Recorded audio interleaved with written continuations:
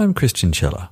Welcome to my podcast, an enthusiastic ramble through whatever has taken my interest the past week or so. Expect technology, games, history, travel, geekery, and as always, much, much more. Welcome to Chinchilla Squeaks. This is Christian Chiller, as always, joining you from a dark and gloomy Berlin. Now, I have an interview this episode, a little different from my Links show. I don't do too many interviews these days, mostly when I find someone or something interesting I want to talk to or about.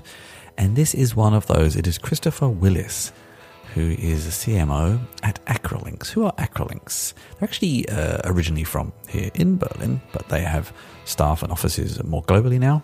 And they are a machine learning, AI-powered writing tool advisor framework. What exactly? Well, that's kind of what we get to in the interview. So, that's what most of this episode is going to be about, and I'll be back next week with a Links show. Enjoy. I have actually been interested in speaking to someone from Acrolinx, and I really hope I'm pronouncing that right and not missing an O or an L or an I somewhere, but for some time. And it's interesting because the company is based in Berlin, but you are not. Where are you? Massachusetts. Okay. I only really know Boston. We're 26 miles outside of Boston to the west. Okay. Apple orchards, golf courses. That's about it out here. Are they in the same place sometimes, or very close? So I know Acrolinx fairly well because, first I used to work for one of your possibly still major clients. I'm not sure. So I used it there actually. But secondly, I work a lot in the tech writer space, and I know of alternative tools. So maybe we should explain what it is. And I think the company's been around for a little while, so maybe kind of what it is and how the company got there in the first place. Okay, what it is. Acrolinx is AI-powered software that improves the quality and effectiveness of enterprise content. So that means essentially every company, every content owner in an organization has a whiteboard in their office. And on that whiteboard are all the things that they care about, their content. It's the style guideline they use. It's the terminology they care about. It's the tone of voice that they use. It could be emotion. It could be inclusiveness, accessibility. And like I said, it's all about there on the whiteboard. They feel good that they know how they want their content to be created. Problem is, nobody can see their whiteboard. And if they could, most people don't care. So what Acrolinx does is it captures all those guidelines right off the whiteboard, makes them actionable, and then guides writers in real time to follow those guidelines. So it literally prompts people as they write to align with the guidelines of the organization. So there's a lot of products out there that improve grammar and make individuals better writers. But what Acrolinx does is make an organization, a department, a team write like one person. And how do they define that? Can someone kind of literally type in a style guide, or does it have to kind of be configured with? So the on-ramping of a customer is capturing all of those guidelines. So there's a number of ways that can be done. One is through the interface. Mm-hmm. So within Acrolinx, you can go in and set your style guidelines. So let's say that you use a standard AP, for instance, and that is available within our product, and you turn that on. And then you set your tone of voice and the liveliness level that you want. And you add your terminology directory so that the words that you want to use and the words that you don't want to use are dropped into it. And all the way through until you have all your guidelines created. That's one way. Mm-hmm. Another way is just to analyze some subset of content within your organization that you have identified as objectively good. This is the content that we want to mirror across all of our writers. And Acrolinx consumes that content, learns from that content, creates guidelines on its own, and then delivers those guidelines out for either editing or use. Mm-hmm. And how how can someone write? I mean, everyone has, a lot of writers I know have very particular ways they like to write. How can I write and use and leverage Acrolinx? So we run in a sidebar, and that sidebar is available in most authoring tools. So whether you're using very use case specific authoring tools like Madcap Flare, for instance, or Adobe products, or Word or Google Docs, the sidebar is available to you. Now, there are a lot of writing assistant products that just edit your content on the fly. Google within your email, within Gmail, is now just delivering changes to your content. And what we found is that the type of people, the type of writers that end up using Acrolinx don't want decisions made for them. The prompting and the guidance is great. Did you mean to say this? Because we think you might have meant to say that. Oh, no, I absolutely meant to say what I said, and I don't want to change it. So we're not inline prompting people to change their content. You can write and write and write, and however you want to create content, and then press check. Acrolinx delivers back a series of tickets of all the misalignment that it finds in your content. And now it's on you to accept or reject those tickets. If you accept them, sometimes it's easy as just clicking on it and it makes the change for you. If you reject them, they go away and they come out of your overall score. Okay. It's interesting because actually the angle I come from in this is I contribute to an open source tool, which we call a linter. And in the kind of technical space, linting is more familiar as a concept. And what you're describing is basically a linting concept. But for a lot of kind of non-technical writers, that's an alien word. It's recommendations as opposed to this is wrong. It's this might be wrong. You might want to consider this. Tell me a little bit more about the company. So they, as far as I know, they did start in Germany, which is interesting. I mean, firstly, when? And secondly, did the product start in German and come to English later, or did it start in English? It started in English. So Andrew Bradenkamp is the original creator with his early partners as part of his graduate program, created the project from which Acrolinx would spawn. Andrew's British, lives in Switzerland, was working at the time in Germany. And the project grew to spawn out of the DFKI, Artificial Intelligence Lab in Germany. In 2002, a company was created, the first iteration of Acrolinx. And for the first 3 years, the company really focused on product, getting the product ready to go, taking it from concept and early prototype to packaged product that could work in the world.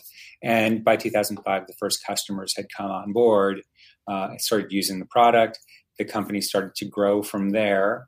In 2015, more recently, 2017, the company was acquired by a private equity firm, Genui in Germany, and was primed for growth. That's when I got here. Okay. And from that time on, we've built out processes and machinery to scale the company to where we are now and where we're headed over the course of the next many years. Are you one of a handful of people not in Europe, or are you the outlier? We are probably, I would say, 60-40 North America and Europe. Okay. So our entire development organization continues to be in Berlin, all the folks involved with product. But a lot of the front office is now here in the United States. Head of sales, head of marketing are located here. Okay.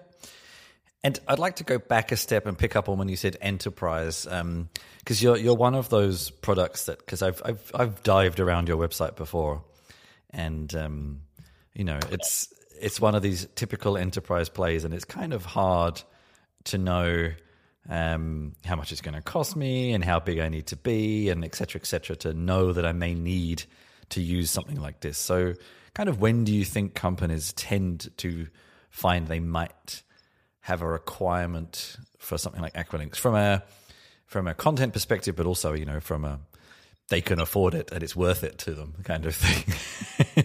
Yeah. No. So, I mean, we're a problem at scale solution. Yeah. So we tend to work with organizations that represent many of the biggest companies in the world that are creating, thousands, hundreds of thousands of pieces of content a year. Mm-hmm. We don't need to start with that scale. So 10 tech doc writers within a small editorial team inside, a global enterprise like Philips or Salesforce could be a great place to start. We like to identify from a pricing standpoint that the product usually starts at the price of an employee. We're valuing it at about the cost of an editor.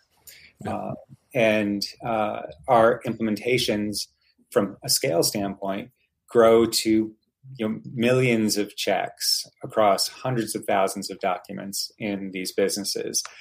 We tend to spend most of our attention in software and high tech companies, like I said, like Salesforce and IBM, and have added to that financial services, aerospace and defense, healthcare, medical device manufacturers. And because of our pedigree in Germany and in Europe in general, industrial and heavy machinery have been great for us. Makes sense. I'd like to dig a little bit into this AI side. I mean, AI is obviously nothing new, but has become far wider spread in more recent years. And you said 2002, 3, I think? Which is, I mean, it's early in terms of mainstream awareness of AI, I suppose.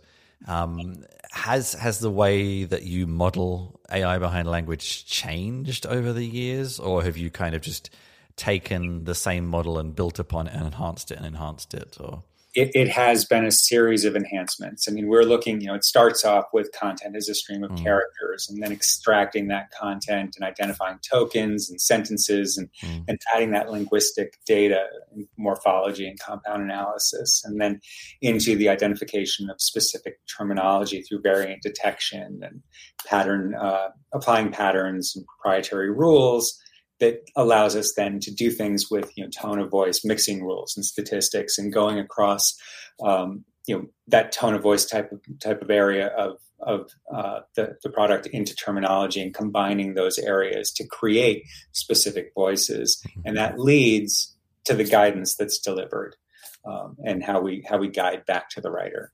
And I'd also be interested to know, obviously, what you're offering in terms of this kind of customized style guide aspect is a little different from what a lot of people have become used to. There's a lot of tools now in this space that offer grammar plus, shall we say.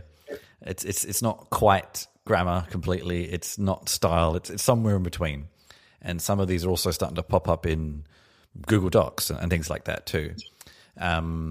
So how have you not necessarily stayed up to date with them, because you are offering something different, but I guess staying up to date with customers' expectation, because they kind of may think, why should I pay for this anymore when it's in Google Docs for free? And you have to kind of, explain better from a marketing perspective that's not quite the same, and why you're different and why it's useful. Right. I mean, so we think of ourselves as a platform. And as a platform, it's the addition of new guideline sets that make our product more valuable.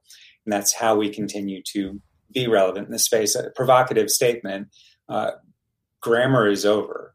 That is a battle that we don't choose to fight. We have grammar in our product, but if you're looking to solve a grammar problem, there are a lot of ways to do that. Most of them are free. So when we think about quality, and I myself, when I got here, tried to get us to avoid saying content quality. People like to group us into a content quality category, and quality is subjective, right? What is quality for you as a tech writer is very different from quality for me as a marketer. And also, quality is cheap. It's out there. Spelling and grammar is out there. So when we think about quality, it's correctness, it's consistency, it's scannability. Those are the things that make it a high, an objectively high quality document. But then leaning into brand with tone of voice and clarity levels that are aligned with your audience's education level. For instance, I had one customer say that they wanted to be able to communicate at the level of a 13-year-old girl.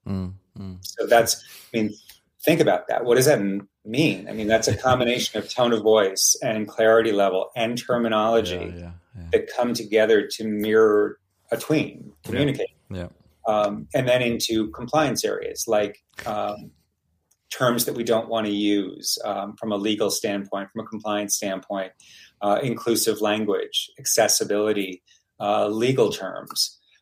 So each one of those guideline areas is something that adds into the platform to make that platform more valuable at that enterprise content level. And it continues. So we continue to develop on top of this platform to create more and more value beyond just your grammar isn't good. So for instance, going backwards before this, and I need a piece of content. Okay, do you need to write it or do you have it? So can we go into the corporate repository and identify content that's solving that problem? And then the next thing would be, if we don't have it, can we create content that is going to be competitive wherever you're using it? Can it be found? Can it be found better than what's out there? Does it answer a question? Can you create content that will answer questions or more valuably to the end user? It's more findable. And then go through the process of assuring, clarity, consistency, and character of that content. But the thing that's always got me with this is when I didn't want to use the word quality. So we're not a quality solution. What are we then? And what I was drawn to was we're about strategy aligned content. And what that means, what I was getting at is we're setting our clarity, consistency, and character guidelines. So I, as a content owner, define a strategy for content creation. And so then we write some content and we get the way that the product works, you end up with a score. So you get all those tickets of all those suggestions and a score. And let's say that it's an 80. That's means that it's good. Like that's a numeric value of good content. It's not, I like the shirt you're wearing today, and we had a really great conversation about the weekend, and you did a really great job today. It's an objective measurement of the alignment of your content with the guidelines that we've established. So let's go further. It's an Acrolinx 100. This is the perfect piece of content. And I put it out into the world and it doesn't perform. What do I do with that? Like, this is exactly what I wanted to create, but it's not working. So where we're headed now is first to be able to identify relevance. You've created the perfect piece of content, but you created the piece of content about apple orchards in Stowe, Massachusetts, and you put it on the Wisconsin Milk Board's website. It's not relevant. It's a great piece of content, but it's not going to do anything for anybody on that site. And then the next piece of that is integration with post-production analytics. So it could be Google Analytics. It could be through Marketo. It could be through a content repository, wherever you're measuring the use of your content. So if it's website, time on page, bounce rate, it could be conversion rates. It could be however you're measuring the success of your content, so that I know I've created content. I know I've created objectively good content. I know that it's relevant. Now I put it out. I see how it performs. And if it's not performing, I should be able to take something away from that now and iterate. And where I want to get to, where I think would be really exciting for us to be in the next several years, is to be able to automate that process. Yeah. So we shift from strategy alignment to audience alignment. So that's not something that Acrolinx does at the moment, like aggregate those kind of... So the thing that we're doing next is bringing in those analytics. Okay. The next stage would be to say, it could be as easy as the happy face, sad face that you see in the airport. Did this solve your problem? And if smiley face, then cool. We we created the correct strategy. If sad face, here's a drop-down list of some options. You didn't understand the words, you didn't attach to it, you didn't like the emotion and the content, and that now aggregated into a big data environment starts to teach the system what the audience wants to hear. And we go from what I think as a content owner to what my audience thinks. So in that world, if you are an enterprise coming on board and you said, I don't really have a content creation guideline strategy, no problem.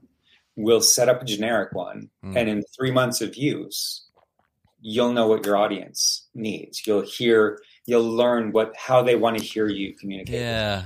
That's actually an interesting one. Yeah. Because I think that often, early stage companies will go through many, many evolutions of how they want to sound and keep experimenting until they find one that works. But that finding one that works is generally more personal opinion than actual. Well, exactly. It's people like me that come into an organization and say, okay, I got an idea for how we're going to sound now going forward. And this is not conjecture. This is what I did when I got here. Yeah. I sat down and defined the personality of the business. It's one of the first things I do in any company. And so, I come up with, we're wise, but not arrogant, and we're witty, but not over the top. And it's fantastic. It sounds a lot like what marketers do. And it's why people make fun of marketers, because we do things like that. Yeah. But now to make that actionable, what does that mean? Yeah. So if we're witty, but not arrogant, then we don't use big words and long sentences, and we don't use buzzwords or a lot of acronyms. We say you and us to create personal attachments. And so those are guidelines that I can build into our platform. So that's what I did. And I pushed that platform out to the front office. So sales and marketing and the BDR team used that guideline set to create customer outreach, and it resonated. Our customers appreciated that tone of voice. So I got excited, right? So I think I must know something. Yeah, I can definitely see that your website has changed since I last looked as well. So maybe that's part of that. I'm not sure. It definitely is. So I got excited, and I was like, it's working. On a power trip that I said, let's get other people in the business to use this. Yeah. Who creates content here? I know who. Support does. Let's get support to use this. You know who didn't think that witty but not arrogant was so awesome? Our support customers.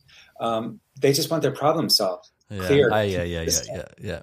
This has been talked about quite a lot. There's a very good talk I saw from someone from Atlassian on this subject, actually. When to use the right level of jollity, shall we say. So this causes me to think about guidelines really at a hierarchy level. Yeah. So at the top of the hierarchy, we all spell the name of the company right.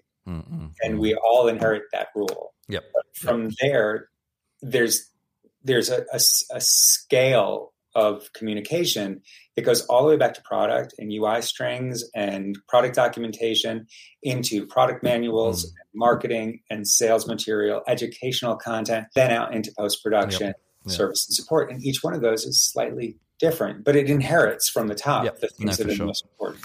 I understand completely. I'd like to change tack a bit and dig, in the little time we have left, a little into the AI side a bit more and kind of some of the potential problems with it. I think I need to ask a question first, which you may or may not want to answer. I don't know. Because a few companies in this space have had some trouble in the past around, scanning of content, which you need to do when you're offering suggestions on content, of course. So I was interested to know, like, the models you collect, are they always unique to each customer, or do you somehow kind of share models without breaching privacy issues and things like that? Or, I'm comfortable answering that question. Because of the customers that we work with, there are very distinct walls between every implementation. And I mean, it's interesting because we are a software as a service. We are offered in the cloud, but we actually don't get the benefit of being a multi-tenant cloud environment for that very reason, because you can't work with the biggest banks and pharmaceutical companies in the world that are creating very proprietary, unreleased content and let that sit out in the world. And as we evolve the platform, we're working on container models to be able to continue to solve for that. I would love to have just be collecting all of this data on the way that businesses write, because I think that would make a really strong lexicon for how everybody should write. Yeah. But we don't have the customers to do that. And especially in certain, it's interesting as well, because you could say, well, all companies in aerospace could benefit from learning from what we've learned about them. But then I would imagine that all those companies would kind of not want that, because then they lose their advantage or whatever. Yeah. And everybody, one of the things that we look at a lot just internally is analyzing public available content from these big companies and looking at how they choose very consciously to create their content and where the differences are between very similar companies. Yeah. And in some cases it's by mistake, but a lot of times they know exactly what they're doing. Yeah. And it's attractive to think about, like, here's Acrolinx for finance. It's a composite of the way that all finance customers write. But to your point, I don't want to be like all finance customers. I'm creating a brand new bank in the UK that has a very specific voice for a very specific audience. And it doesn't help me to write like Lloyd's Bank. Like, that's not, in fact, quite the opposite. Everybody's different. True. That's interesting. Yeah. I just a couple of final questions. I was interested to know, you mentioned things like some common authoring environments and things like that, but are there any other kind of more free-form integration options you offer?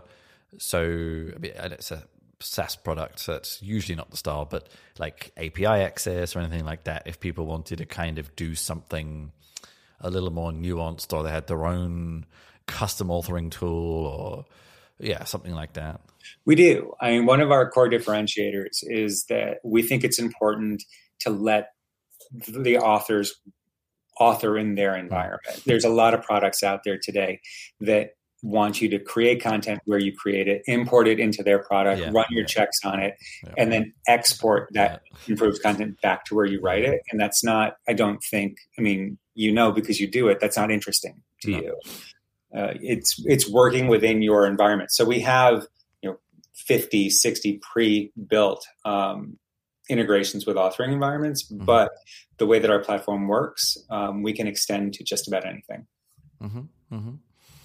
Okay.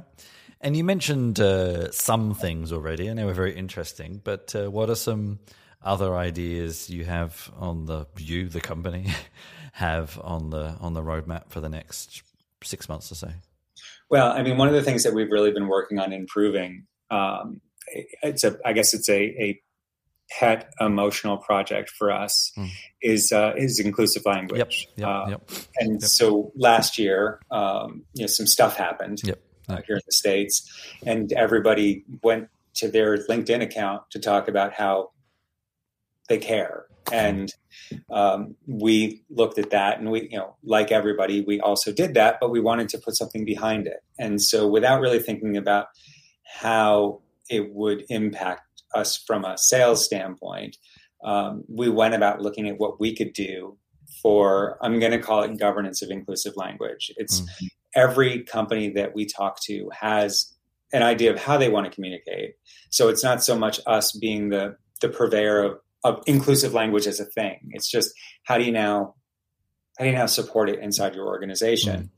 And before we could actually do that, we put together sort of a guidebook for inclusion and diversity management inside the business, mirroring what we had done here.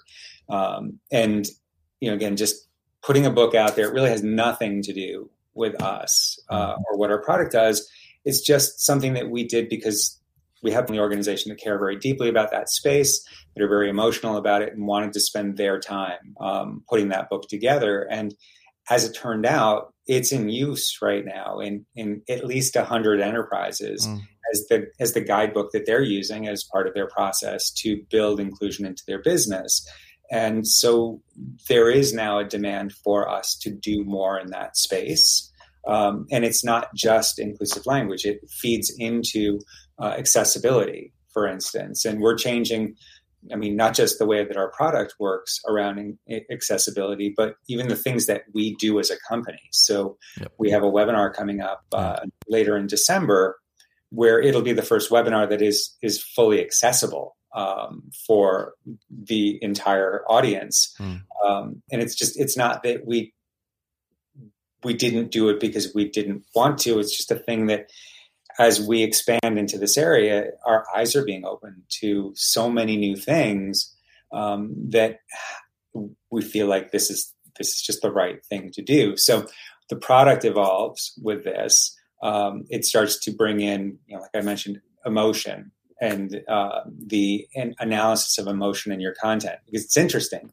You don't think about the emotion that you're putting into your content and how people are going to read it. But you do when you get an email and you immediately read emotion into it. Like, I'm reading this and I think this person is mad. No, it's an email. I wasn't mad. I just wrote it, but you're reading emotion into it.